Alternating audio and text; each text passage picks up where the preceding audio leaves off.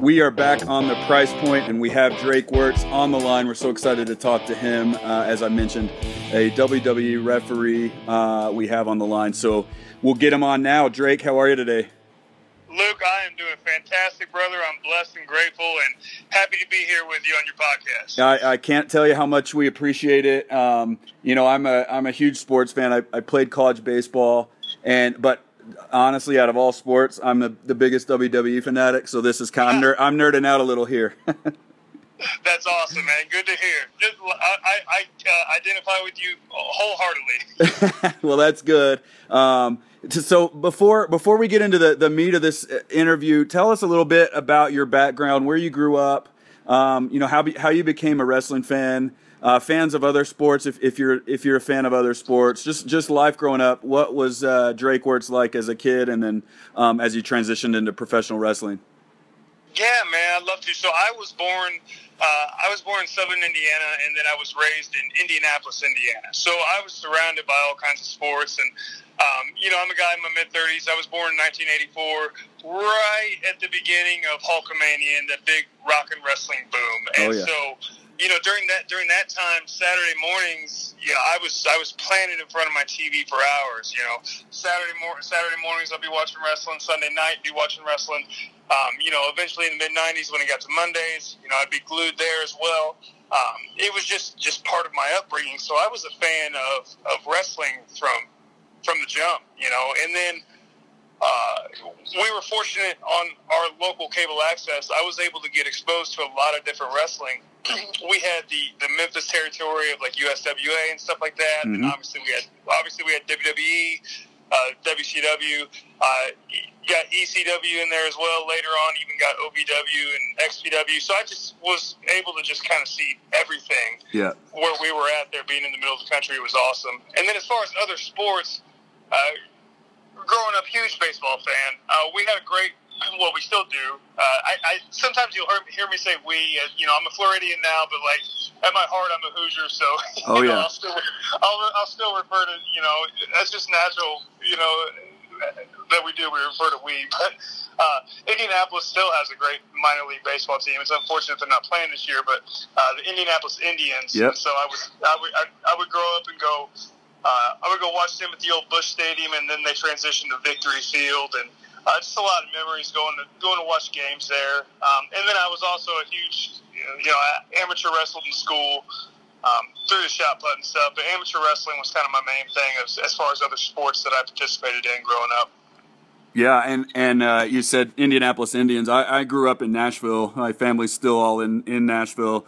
And we had the Nashville Sounds, and we played the Indianapolis. Not we. I say we too. I'm from Tennessee, so I think it's just that like eastern Midwest part of the country that. So when you said we, I knew exactly what you were talking about because I still do the same. So is there a moment or like when or what moment was it when you decided to just kind of take the career path in professional wrestling? And if you had somebody that was like a big influence on you in kind of helping you make that decision and kind of shape you and mold you into taking that route, who was that? So if you can give us, the listener, a little bit of background in that, or if it was something that you just said, you know what, I'm good at this, I really like it, this is what I grew up watching, I'm going to do it. Getting into amateur wrestling, honestly, I mean, the reason I did it is I thought that like that was how you got into pro wrestling, and then I showed up to practice and there was just a mat over a basketball floor and there's no ropes and no turnbuckles, and I was like, oh wow, this wasn't what I expected. Exactly. But it definitely taught me, discipline, accountability, stuff like that, work ethic, dedication.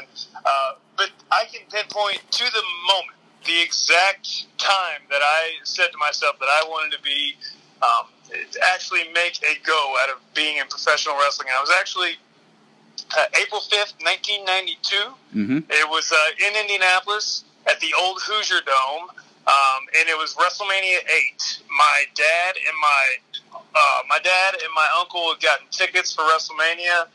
It was a record crowd at that time. Biggest crowd since WrestleMania 3, which was in Pontiac Silverdome in '87. That was over 93,000 people. it was at the top of my head, I think it was 60-something thousand people at the Hoosier Dome, and so I was there, and that was my first time being. I'd gone to WWE events before, but this was my first time being at a mega event. This was WrestleMania, so I got to see the pageantry, I got to see the size of everything, the spectacle of the national anthem, the huge entrances, the pyro, all of that. That was all very cool, but the moment that captivated me is I was sitting in the stands, and we were up in the quote-unquote cheap seats. Yep. But I'll never forget it. It was Bret the Hitman Hart versus Roddy Piper for the Intercontinental Championship. And those two, like, before then hadn't necessarily been my guys, so to say. But that match was just incredible because at the time I was almost 8 years old, and it was two good guys wrestling, And correct. So it wasn't a face and a heel. It was two good guys. That's interesting. They don't do that as much anymore. Yeah, it was two competitive baby faces just having a competitive rivalry for a grand prize of the Intercontinental Championship, and just the story they told in the match, even at that young age, just really drew me in. And it was an instance where Bret Hart was bleeding too, and the story of the blood being involved in the match just kind of took it a little more deeper for me, and I was just really captivated not only with the athleticism and in the story that they told, but just the way it was executed. And then at the end, where Roddy Piper hands Bret the championship, gives him his kudos, leaves the ring, gives him center stage. It was just all amazing. So that right there, that was the moment where I was like, wow, I want to be involved in this however I can. Yeah, that's incredible. And I remember that match. Of course, now it's easier to remember because you have the WWE Network, and you can go back and watch any of the pay-per-views the last, whatever amount of years. So I think I watched that within the last year or two. So, of course, I remember that. But, it's... I think you mentioned WrestleMania 3 in the Silverdome. I think that was the, if I remember right, of course I was a baby then, but it was when Hogan picked up Andre the Giant, right? And it was the body slam. Right. Yeah, okay. Yep, so Hulk Hogan body slammed Andre the Giant. Yeah, I remember. I thought it was that one. And then a few years ago when they were at the Superdome in New Orleans, of course, Hogan gets on the mic to open up the show and just completely butchers. He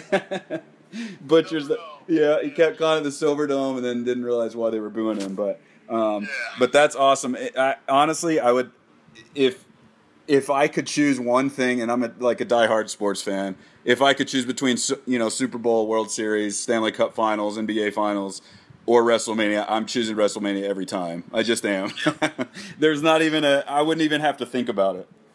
Yep. 100%, man. So your wrestling career, you started obviously, and you named some of those tours earlier in this conversation. Growing up in Nashville, I knew about Memphis, and then Ohio Valley, all that stuff.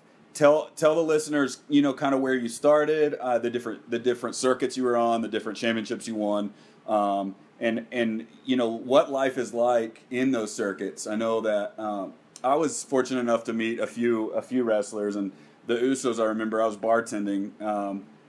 This was 7-8 years ago, and they were awesome. They sat at the bar, talked to me, I asked them a few questions, not as a fan, just as casual conversation, and they were really great. And they told me how hard it is to travel, as a WWE superstar. How just the exhausting flights, and you're wrestling 5-6 nights a week sometimes. So it's got to be a lot tougher too in those other circuits that you mentioned.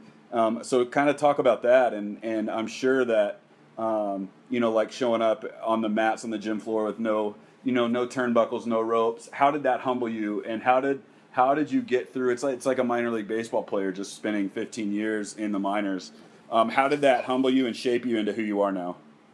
Yeah, very much so. So how I kind of got into the independent circuit, I remember I was watching ECW, and there was a commercial for a local event. It was IWA. I'll never forget it. And I went there and I saw, and it was like a very, very intimate atmosphere. There might have been 100 people there. It was at this old abandoned grocery store. And I was like, oh, wow, this is different. Okay. And then I was like, oh, these are my seats. And I was like right by the ring. And, Abdul the Butcher was there. Uh-huh. And it terrified me. Yeah. It was just kind of, I was like, oh, wow, so there is for lack of a better term, a minor league circuit for guys to get involved in. Okay, so whenever I turned 16. I participated in the extracurricular activity of backyard wrestling. As a lot of kids in the late '90s, early 2000s did. But certainly don't recommend it. But that was kind of the phase at the time. Exactly. I got formally trained whenever I turned 16. So I was a sophomore, junior in high school, and on Wednesday nights we were driving 3 hours. Actually, Wednesday during the day. Right after school, we were driving 3 hours down to Evansville, Indiana, training before the show, doing little spots and bits on the show, and driving back. And they were in Central Time Zone, so we'd lose an hour coming back, and then I'd get back and just have a couple hours of sleep and get right to class the next day. You know what I mean? So it was just kind of a wild way of really finding your dedication to what you want to do. Fast forward, I got involved with IWA Mid-South, and they were kind of the top Midwest independent promotion at the time.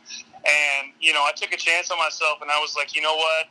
They were having their King of the Deathmatch tournament, where, it was kind of like, I don't know if you're familiar with it, but it's like a hardcore style where, they'll use barbed wire and thumbtacks and stuff like that. So I was like, well, I need to take a chance on myself, and if this can help me stand out and kind of get out of the Midwest and get into traveling and get booked in other places, absolutely, let's go for it. Yeah. And so the moment that kind of, I guess, was my big break. I did this match. Luke, you're gonna laugh, but I did a barefoot thumbtacks match. Okay, and with a good friend of mine who's unfortunately no longer with us, J.C. Bailey, and that was at that time, 2005, 2006. Getting on a good DVD and getting distributed with DVDs. There was a good market for that, and that's kind of how you got your name out there. That and kids these days won't really remember it, but MySpace as well. Oh yeah. Yeah. So, top eight. When Tom was always putting himself in your top 8. Always, yeah. Oh man, there's they'll never know the struggle of deciding who's going to be in your top 8. Oh man, that was brutal. Yeah. So that match went really well, and then I got contacted from Combat Zone Wrestling. It was out in Philadelphia area. Mm-hmm. They actually ran events at the old ECW arena. Yep. And I got booked for them to come do the Tournament of Death, and then had a good showing there. And then from then on, man, it was just, every weekend you kind of, I couldn't keep a working phone number at the time. I decided, hey, I'm gonna go all in on wrestling. Like I'm not gonna necessarily have a day, regular job. Yeah. Quote unquote. It's not something I would recommend, but there's times where, hey man, you just got to bet on yourself and go for it. And so I went all in on wrestling. I remember a buddy of mine, Scotty Vortex, we would go to the local college computer lab because I couldn't keep a working phone number at the time. I was hardly able to pay the rent, and we would go in there and get on MySpace and just kind of promote ourselves, send out pictures. That's where we get flight information to go to CZWs, so I could get there, and that's just how it was at the time. Yeah. You know what I mean? We were living in a studio apartment, and just making every single booking that we could just to get our name out there and to get experience and be around people that were better wrestlers than us, so that way we could learn and just kind of make a buzz for ourselves. So I mean, the travel in the independent circuit, it could range from, there was times where we would rent a 15-passenger van, and some guys from Chicago would drive down to Indianapolis, and we'd pile in this van, and we'd drive 13 hours up to Philadelphia, to do a show, and you might have double duty and work 2 matches that night. They might both be death matches, so you might have to shower up, pull all the thumbtacks out of your head, and then drive 13 hours back, and then go to your regular job the next day. Yeah. With a bandage on your head, having to answer questions of what the heck happened to you over the weekend. So there's those instances, and then there's times where I can remember when I first got booked in Germany. I certainly didn't have a cell phone that worked over there at the time. Yeah. This was also during the MySpace days. So, I'm getting my first international plane ticket. I've never left the country before. I think, I'm getting on a plane and then I'm, get 2 or 3 connections, and then finally I land in Dusseldorf, Germany, and there's supposed to be somebody to pick me up there. Don't necessarily know what they look like. Don't have a way to communicate with them, but I'm just, and so you just land and hopefully somebody picks you up, or you might have to land and you might have to take two trains to get to the hotel that you're staying at, and obviously it's not going to be in English, reading the train station and stuff. So there's just a lot of times where you got to really just navigate the waters that you're in, and man, you really appreciate when you're at the level of being in WWE. You really, it makes you really appreciate it.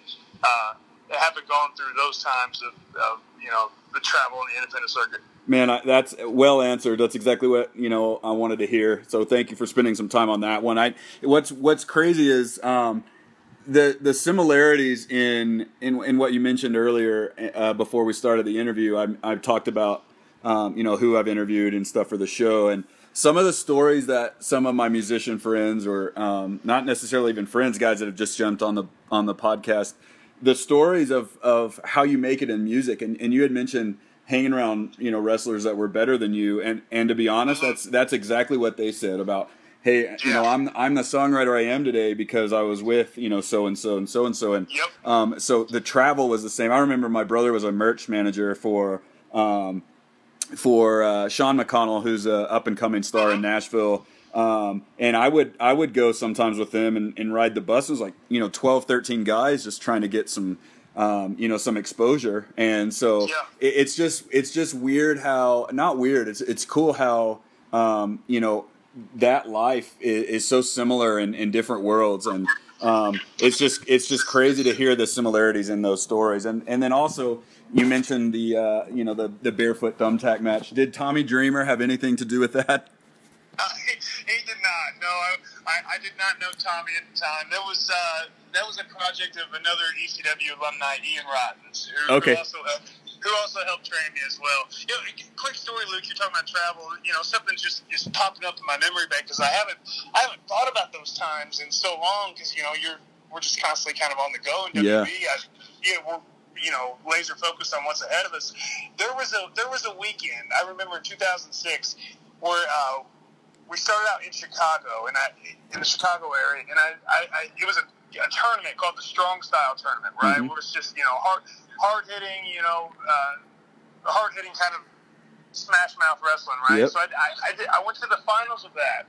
I ended up wrestling C.J. Otis, Eddie Kingston, and the Necro Butcher. Okay, so that's a rough night at the office in itself. Do that, get in the car, get down I-65 and drive all the way down to Pell City, Alabama. Get in a hotel, get a few hours of sleep, and then I'm in the IWA Deep South Death Match Tournament that night. So now I got 3 death matches that I got to do. Oh my gosh! I go to the finals of that, and that's a 200 light tubes match. And brother, at the end of that weekend, it was so rough, and I was like, wow, okay, I feel like I'm starting to earn my stripes a little bit. You know what I mean? Like it's like wow. Absolutely. And that Pell City, Alabama, not a lot there. I've been there many times or through there. So you don't have anything that you can go and say, you know what, I got to get my mind off of this and go watch a movie or something. No. You just have to live with the fact that you put your body through for however many matches you just said. Yeah, six matches, 2 days. Oh my gosh, that's insane. 12 hour drive one way. It was not a desirable motel to stay at either. But no. It is what it is, man. They don't have a Ritz-Carlton or anything like that there, I don't think. No, I wasn't able to use any Hilton points. No. But yeah. But hey, man, chasing the dream, man. That's what we were doing. Yeah. I would have done it. I would have done it every week if need be. Yeah, there's beauty in that because it just shows you, and you mentioned it earlier. Now that you're on the WWE circuit, just there's a little bit of pride that comes with that. Yes, sir. making it through it and, being on the other side where it's like, gosh, I did all that and I'm living the dream now. And mentioning WWE, talk about for a second your transition into WWE and becoming an official. And also, there were a few people that reached out to me that knew about that you were the referee for the Ronda Rousey fight with, I believe it was 2 WrestleManias ago, Ronda Rousey and Kurt Angle against Triple H and Stephanie. How did that come about, and how cool is that? Because I remember watching that match, and it just showed, it really displayed the athletic ability that Ronda has. I mean, she was an absolute beast. So how was that standing in the ring as a fan, just being like, oh my gosh, this lady's for real? Absolutely. So yeah, unpacking your question, transitioning into a referee,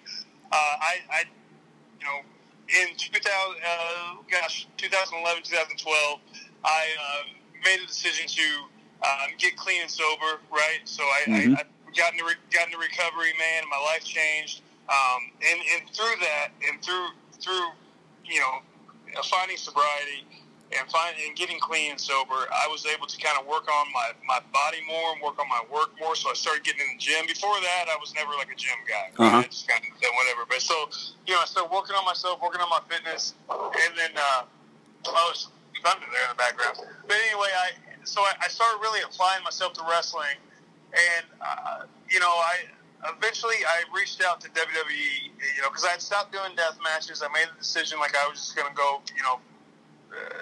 not do that kind of stuff anymore. I had 2 kids, so I didn't need to come home all cut up and stuff. I'd proven myself in that realm, so now it was time to just show people that I could go without all the weapons and stuff. Yeah. And so I was like, hey, what the heck? What do I get to lose? Let me try reaching out to WWE and see what happens. So I just sent them a resume and an email, and I was living in Northern California at the time, near Sacramento. They came to Sacramento and San Jose.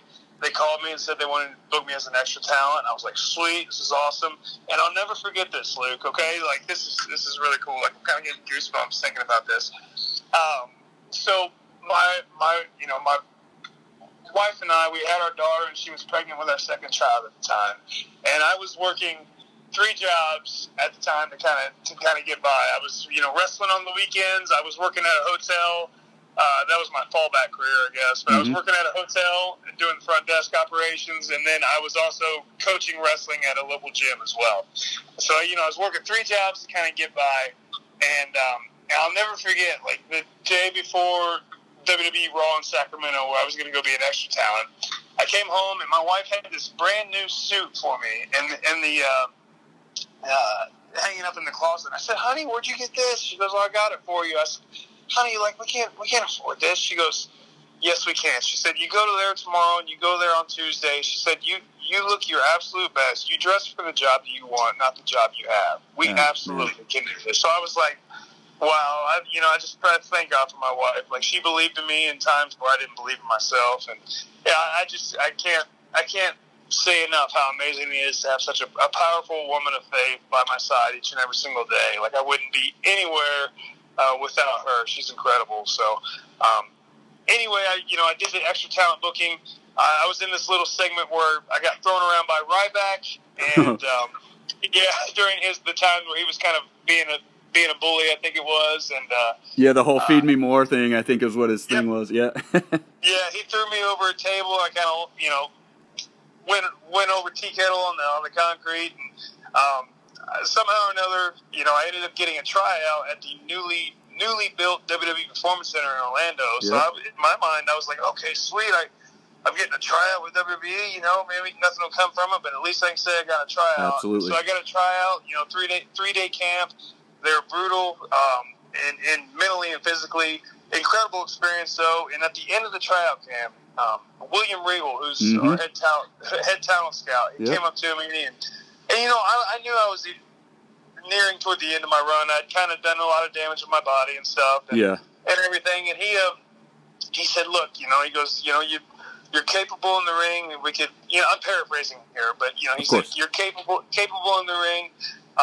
And he said, "Look, if you come in, you might get a good few years here." But he goes, we may have an opportunity for a referee coming up here. And he said, if that's something you'd be interested in, it might be a good opportunity for you. I think you could have a nice career, benefit, be beneficial to us behind the scenes and stuff like that. And right there, like, I was like, wow, that's it. That's what I want to do. That's amazing. I was like, that is exactly what I want to do. And, my wife prayed about it, that God's will would be done in our life. And I was just like, this would be amazing if this happened. And then for Valentine's Day 2014, I was working my day job at the Holiday Inn there in Auburn, California. And I looked down at my cell phone, and I had a missed call from a Connecticut number, and I was like, oh, no, what is this? So, Luke, I call that number back, and they don't answer, dude. And I'm like, oh, no. my gosh. So, and I'm like, oh, I don't want to call back 90 times, because then, you know what I mean? So, like, I wait, like, a few more minutes, try to call back again, no answer. And I'm like, oh, hey, this is Drake Wuertz. I'm so sorry I missed your call, blah, blah, blah. And then finally they call back, and it was our head of talent development, Kenyon Seaman, and he informed me that they were offering me a job and a contract as a WWE referee. And that is incredible. That's it, man. And then so I had, 1 month there to finish my career on the independent circuit. I had a great time that month, got to travel the world and just give back to the business that had given so much to me. Moved my family across the country to Orlando, Florida, and then, started training at the Performance Center, and then we're fortunate enough to be around the best referees in the world. Sean Bennett, who was a senior referee on Raw, he helped me out a lot, and then I got to be around a lot of the veterans and just being in the ring with some of the best talent that have ever stepped through the ropes. And so that's kind of how my transition was, and I was totally at peace with putting wrestling behind me. I knew that God had a plan for me professionally, and I knew that I needed to look at the longevity and what would be more beneficial for my family as well. And so, I just jumped right into it, and honestly, man, I love it. I feel that's really what my calling is in wrestling, is being a referee, and on top of that, it's the best seat in the house, man. It really is. I was gonna say, I mean, people are paying thousands of bucks for ringside tickets, because I tried once and I was like, I can't justify that. But you're basically moving around the ring with these guys, and just, I mean, obviously you have a job to do, but how cool is it to just be in the ring and be like, oh my gosh, I am literally right here watching. I don't know if I'm just naming like that CM Punk John Cena match at Raw in Dallas. I was actually at that one. Wow. But that was one of the best matches I've ever seen in my life. And I thought about that. I was like, gosh, these referees have it, they're living it. And it was just cool. I thought that way. So how cool is that? I mean, I mentioned the Ronda Rousey. I mentioned the Ronda Rousey match in that really loaded question that I apologize for. It's cool. But how cool is that? I mean, Kurt Angle's one of the best ever, in my opinion. Triple H is one of the best ever, in my opinion. And then Ronda Rousey, just, obviously the UFC is very similar, but it's different in a lot of ways. And it didn't look like she had any rust. She didn't look like a rookie. She just kind of took it to him. How was that? I know you were the official for that match. Yeah, and again, I apologize for giving long-winded answers. No, not at all. Referees don't get to talk much, so when we do, we kind of just we let it out. But no, the opportunity to be the official in that match came about because I was, at the Performance Center, 5 days a week, and Rhonda was there training with Kurt, and Triple H and Stephanie, and I was there helping, just being a hand and assisting in her training and just being there, letting her know, what the role of a referee does in the match, as working with the talent. And so I don't know if it was just because she felt comfortable, or I'm NXT, so I'm one of Triple H's guys. I don't know if he wanted to just give me the opportunity, or if there was a trust factor there. But there's a lot of familiarity. But I was there at the Performance Center and helped out, and then I got the call that I was going to actually be in the match, and so I was ecstatic, man. You want to talk about having the best seat in the house? So WrestleMania. The Superdome, New Orleans. I'll never in my life forget being in the ring. There's 78,000 people there, Jeez. and then Triple H's music hits, and then the motorcycles start revving, and the camera wasn't on me, and thank God, and I knew there was no microphone on me, so like. When he's coming down the ring, I was like, this is awesome! Yes! I was like, what? This is amazing. I'm looking around, and I was like, wow. I was like, God, how did I get here? Exactly. This is incredible. So, and, you know, just being in the match, and there's, and I don't want to understate this. Like, being a referee is incredibly difficult. That's why. Oh man, I bet. That's why there's so few of us. You know, we have to deal with so much communication, and Yeah. and we got to be in the right place at the right time. We can't take away from the match. Yep. You know, we're responsible for a lot. You know, if people get hurt or anything of the sort like that, like, it's up to us to make sure the talent's safe. You know, there's a lot that goes into it. But man, when you're in a match like that, there is no other feeling like when you slide down for a count and you put your head down on that mat with all you got, 1, 2, and there's 78,000 people counting right with you. Like, it feels like you're like the composer of the match. You know, I kind of look at it like the wrestlers, the talent, like they kind of make the music. The commentators, they provide the lyrics, you know, because they're telling the story of the match. The referee's kind of the composer. You know what I mean? That's incredible, yeah. Yeah, so I was like, man, it feels so cool. It feels so cool. Oh my God, that's amazing. And then you have 78,000 people just watching to see if your hand hits the mat for the count of 3. You know, and when they kick out and you don't hit the mat, it's like, oh, just a crazy reaction. And I get goosebumps in that. I do, and I'm, you know, watching through a TV, so I can't imagine you being in there. Do you still get those nerves? Do you still get the goosebumps when you're out there? Does it ever change? Before I go out there, absolutely. And whether it's a match at WrestleMania, a match at Takeover, or whether it's in front of 150 people at Cocoa Beach Armory, I still get those good nerves, man. Yeah. You know what I mean? I really do. Some guys don't know. Some guys are just cool as ice, and like I'm composed with it, but like I think it's more so I'm just excited. And like, absolutely.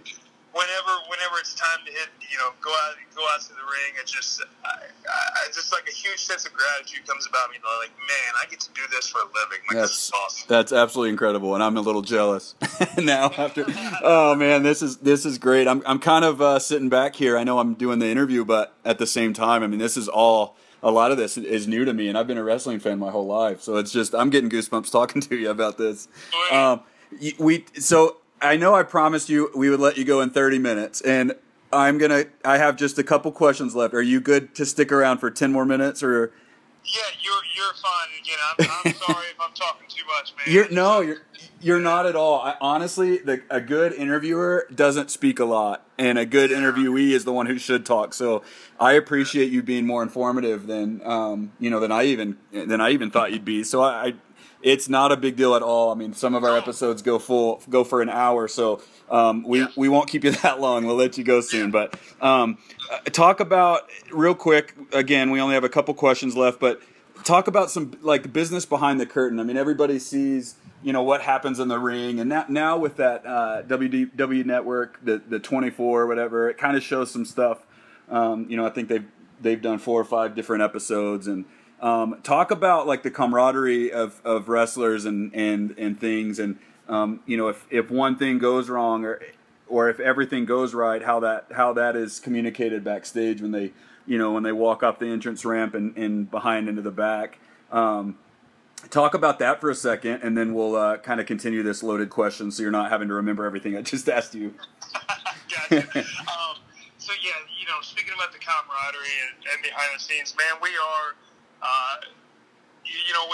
We are a family. It may sound cheesy, but we really are. Like, I'm during normal times, and I'm not right now. The answer I'm giving you is speaking during times that are not in a COVID shutdown environment. Correct. I'm talking about just regular business as usual.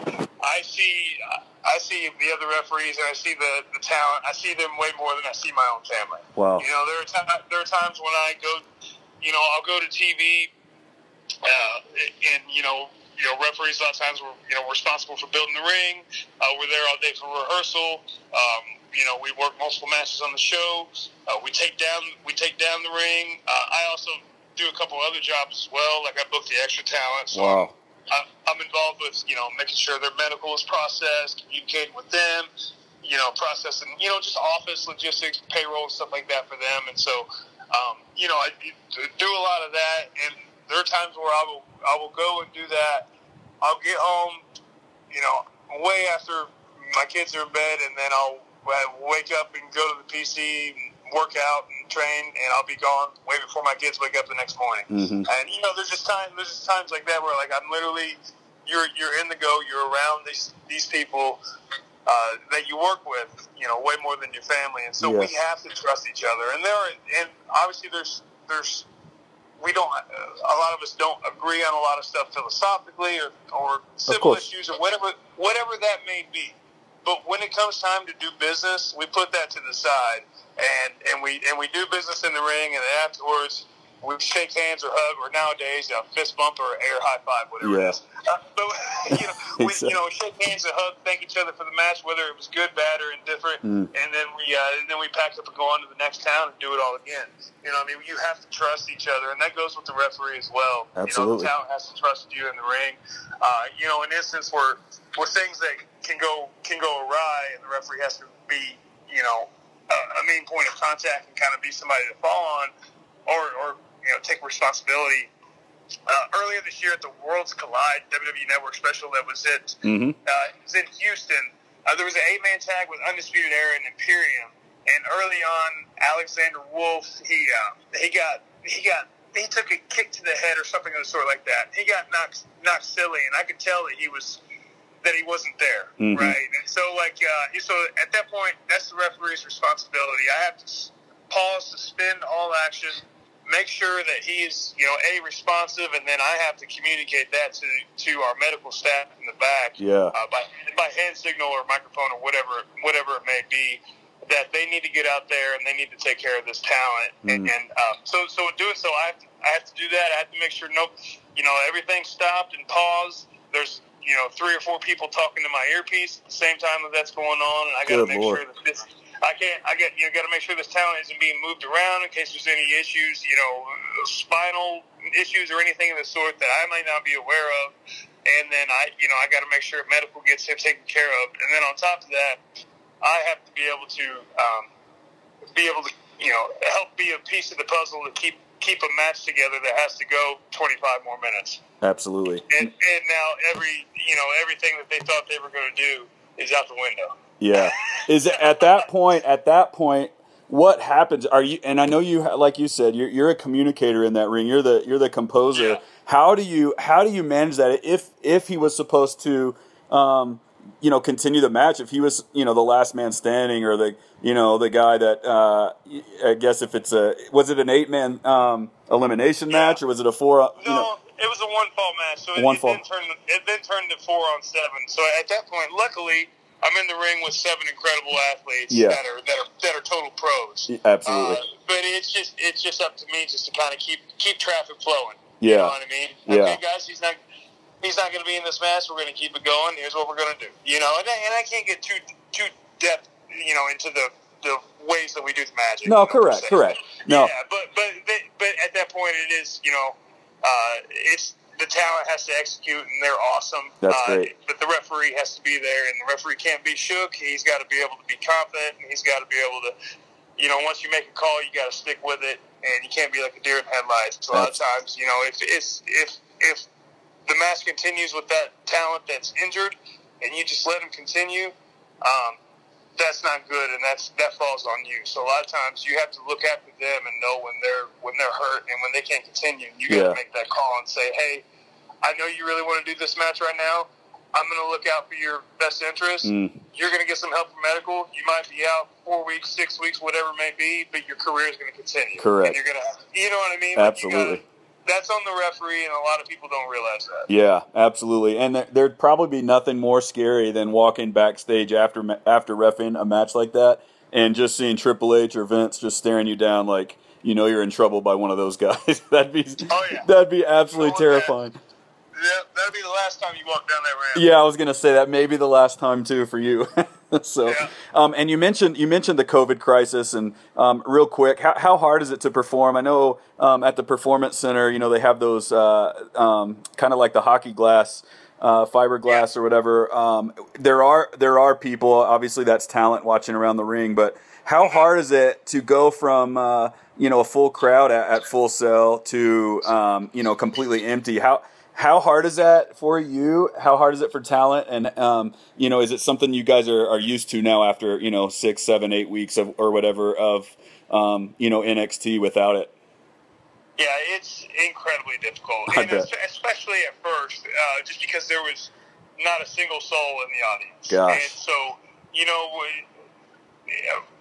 wrestlers, just like, other athletes, a lot of times, we go off the crowd noise and the adrenaline. Absolutely. And stuff. And when that's not there, especially in a physical contact sport like wrestling or UFC, whatever, everything hurts a whole lot more, man. And so, everything hurts way more. And then, for referees, when we're doing these big counts, there's not a crowd counting with us.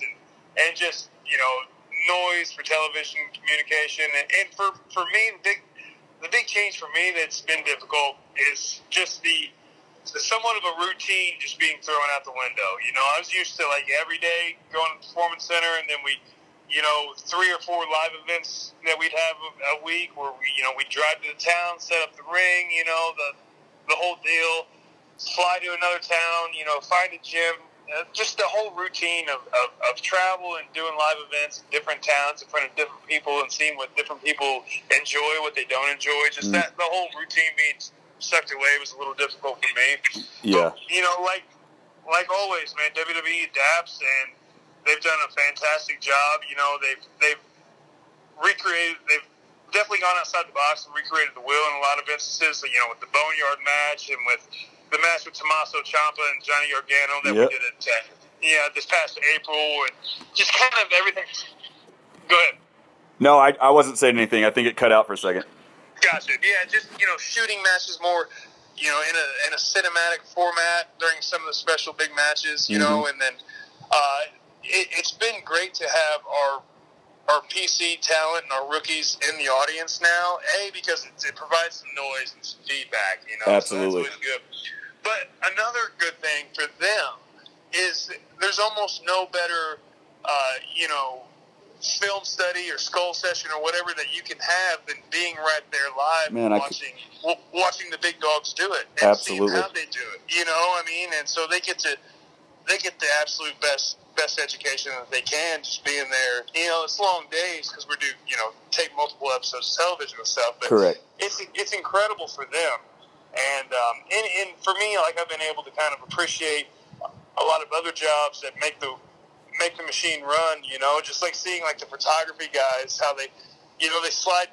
They slide discs to each other and change out, and they instantly upload pictures from the matches and the way the lighting guys work and everything. Stuff that I knew about before, but you really get to take the time and be like, oh wow, I see how these guys contribute.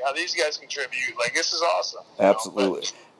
That's so fascinating to me. I would love to, next time I'm at a Raw or something, just be able to watch that. It's hard to take eyes off the ring, of course, when it's just loaded roster. There's so much talent on the roster. It's hard to think about, oh gosh, I want to watch this guy and this guy. But next time I'm there, I really want to pay attention to that stuff, because that stuff fascinates me just as much as, the talent in the ring. And you made a good point. You made a good point about these guys. Like, you can watch film all you want, but if you're not up there, witnessing it firsthand, it's really hard to take away a lot of stuff. And it's kind of like at the ballpark, at a baseball game or whatever, when you have this, the smell, the sound, everything that a ballpark is. You can't get that from home sitting and watching. So I'm sure it's the same for the talent that are trying to learn from the big dogs, like you said, like an Adam Cole, without being up there like they are now. I think that was a huge addition for the talent, and for, at least on TV, you can kind of see people there, and it starts to feel like, okay, we're coming out of this, hopefully. And, it just makes it more real to me. And even with, like I said, I hate bringing up baseball, but that's the only other sport on right now. And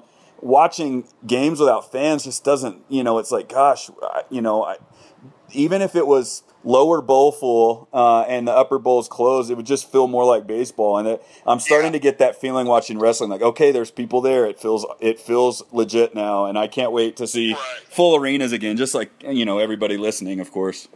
Yeah, man. I can't wait either, man. I can't wait for things to open up. Oh, man. It'll be incredible. And you know what? I'm so proud of WWE because through everything, the company did everything they could to keep the show fresh, to keep the show going. Absolutely. I know there's been critics of it, and they're welcome to that, and that's totally fine. But just the people that have worked endless hours to make sure that there's something at home for people to watch. It's been incredible. There's no live events anymore, so now television is our main focus, and so it's been it's been interesting, and it's grateful to be working for a company that pushes forward, man. Yeah, and they've done an incredible job. It's not the product, the wrestling, the in-ring stuff, the announcing has all still been incredibly on point, and it's just been really cool to watch. That it's a struggle for everybody in everyday life now with work, and just to see, like you said, them adapt is pretty phenomenal. You mentioned a couple names. You mentioned Adam Cole, Tommaso Ciampa. Who are a couple names that you would say, guys, this is who you should look out for? These guys are, or girls. I mean, the women's division is loaded now too, and it always really has been. But I think that they're obviously with the main event a couple years ago being a women's match. There's the talent in the women's division is just as loaded. So maybe say a few names that us, even me, I could be watching out for the next guy. You think? Absolutely. So at NXT, I think Bronson Reed has a lot of promise. He's kind of starting to make a name for himself. He did well in the independent circuit coming up, and I think he had a great showing last week in a triple threat. I got to be the ref for it. He was in there with Johnny Gargano and Roderick Strong. Oh wow! Who are two of the best pound for pound in the whole entire world, and he hung with them. And so I think Bronson Reed definitely has some promise. There's another guy who isn't necessarily signed with us full time, but he's made some appearances as an extra talent. Leon Ruff, I think he's somebody to look out for, and also Liam Gray and Anthony Alanis. Those are guys who have appeared on our TV that I think they're on the come up. They work for Evolve, who is kind of a sister company of ours. Yep. That they've done really well. So. And then as far as the women's side, man, our women's division is stacked. Yeah, it is. Shotzi Blackheart's, she's something special, and Indy Hartwell as well. I think she's going to be somebody special that as far as NXT, people to watch out for. Yeah, absolutely, and that's well answered. A few of those I was hoping you would name because I sit here like, oh my gosh, this guy's legit or this woman's legit. So those would be on my list for sure as well. So real quick in closing, a couple more points we wanted to cover. Again, this can be as quick or as long as you want to make it. There's a verse in the Bible that I love, and it's about boasting and how, if we are to boast that we boast in the name of God and that we're His children, and I can't, and that's just a paraphrase, but I'll never shy away from that, and you don't either in your faith, and I have respected that since I knew about you. And tell me how hard that is, or how easy it is, for you to be that open, and knowing, like you said earlier, philosophically there may be some differences in the business, as in everywhere. Sure. How tough is that? Do you guys have chapel? Are you able to talk to these guys and girls, and what is that like, if you don't mind answering that? Oh, I would absolutely love to, man. And it's not difficult at all. Like I know who I am. Like, I'm a child of God, and I have confidence in that Jesus Christ is my Lord and Savior, and He died for my salvation, and I will forever be grateful for that. Like a handful of years ago, I recommitted my life to Christ. And just really, I went from just being, just believing in Christ to being a follower of Christ. Absolutely. He went to the top of my list, and I knew that it wouldn't be easy. Obviously, the Bible says we will have trials. Correct. But take heart, because He has overcome the world. Absolutely. And I know that when I go through storms, I can always take it to God, and I know He's with me, and He's got a plan for me as long as I pursue Him. That He'll have plans for me to prosper in one way or another. It might not be the way that I want, but it's the way that it's whatever God has in store for me. Completely agree. there are some challenges that pop up. Like a lot of times when we're traveling, and some guys might want to go out and go down to the hotel bar or whatever that may be. But as a man of faith, and B as a recovering alcoholic, like I know I can't put myself in that situation. Yeah. Some guys can, but I just, not to say that anything will happen, but I don't even want to chance it. So, in the book of Proverbs, Proverbs 4:23, it says, "Guard your heart above all else, for it determines the course of your life." And so I know that I have to guard my heart. I have to guard, and a part of guarding my heart is guarding my eyes, guarding my ears, guarding guarding what I'm around. Absolutely. Outside the ring. So there's challenges per se in that way. Like, a lot of times, like, I'm the boring guy. Like, I'll just go up to my room and read, watch old wrestling, and fall asleep after the show. You know? Absolutely. But that's okay, and I'm totally cool with that. And as far as fellowship with other believers at NXT, on Wednesday mornings we have a Bible study, a men's group. Some of the other brothers from NXT, like Bobby Fish, and then Jackson Riker, who's on SmackDown, Road Dogg. Shawn Michaels pops in from time to time. The other referees, Daryl, D.A. Brewer, a couple other guys, Cesar Bonani. Us and some guys from our different churches that we attend, or some different guys here in Orlando. We gather every Wednesday morning for an hour. We drink coffee and we jump into whatever the verse of the day is on the Bible app, and we just kind of dive into that. And we just talk about how God's working in our lives. So, sometimes there's there might be 10 or 12 guys there. Sometimes there might be 2 or 3. But hey, God says we're 2 or 3 gathered in His name. He's with us. Absolutely. So there is some fellowship there that we have outside of work, and then almost every show or TV taping, almost. I mean, there's times where things get hectic, but almost every single show, live event or TV taping, me and one of the referees, or me and a couple of the referees, we'll just gather and pray over our show, pray over our performers, praise God's will over us, and most of all, we want to take the opportunity to thank God for giving us the talents to be able to do what we do, and put on a good show for the fans, and that we would remember to always give Him the glory and the honor and praise for what He's allowed us to do. So, man, I'm just, I'm very blessed, man, with what God's done in my life. That's awesome, man, and I appreciate you answering that question. Unfortunately, there's a lot of people that I know are believers that have a hard time talking about it, and not shying away from that, and being proud of that. And like I said, if there's ever a time to be boastful, it's in that. And I'm incredibly blessed as well. And it was awesome to hear that part of this interview. I think that was my favorite part of it for sure. But before we let you go, last thing, you can't really mention other competition. I won't even say the name, but there is competition. Another league, if you will. I think they use that word on their promo commercials. Wednesday Night Dynamite is the show. How is that? Does that help you guys kind of say, look, we've got to elevate every single Wednesday night? Obviously, I know that they're taped right now, and but how does that affect everything in ring? How you prepare, how the talent prepares, knowing that at any given moment somebody could just flip the channel, to the other product. How does that? Is that even a thought, first of all? And if so, how tough is that to kind of get over? I have friends that work there, and I wish them absolutely the best. Absolutely. But for me, and I'd like to think that I speak for a large number of our locker room. We've always kicked it up on Wednesday nights. Like before there was another company running. I don't think we need competition to kind of bring our A game. We're aware of it, obviously, and we want to put on the best show that we can. And but we're kind of focused on running our race. The race is set before us. Yeah. And it's not necessarily something that's like we have to overcome or anything. I think we do business the way that we do it, and we put out the best show that we can. And you'd be surprised at how little it's actually talked about.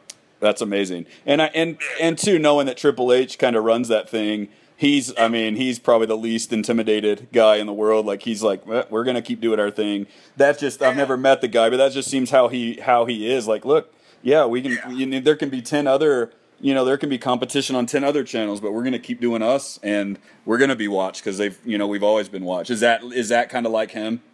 Yeah, in a sense, very much so. And, and I think there being more out there, it's great, obviously, for the market, for the talent, but it's incredibly great for the fans. Absolutely. What I mean? There's so much for them to be able to watch, and pro wrestling was, correct me if I'm wrong, it's the only thing that didn't entirely shut down for a period of time. No, you're right, absolutely. Yeah, because even UFC canceled some stuff, right? So Yeah.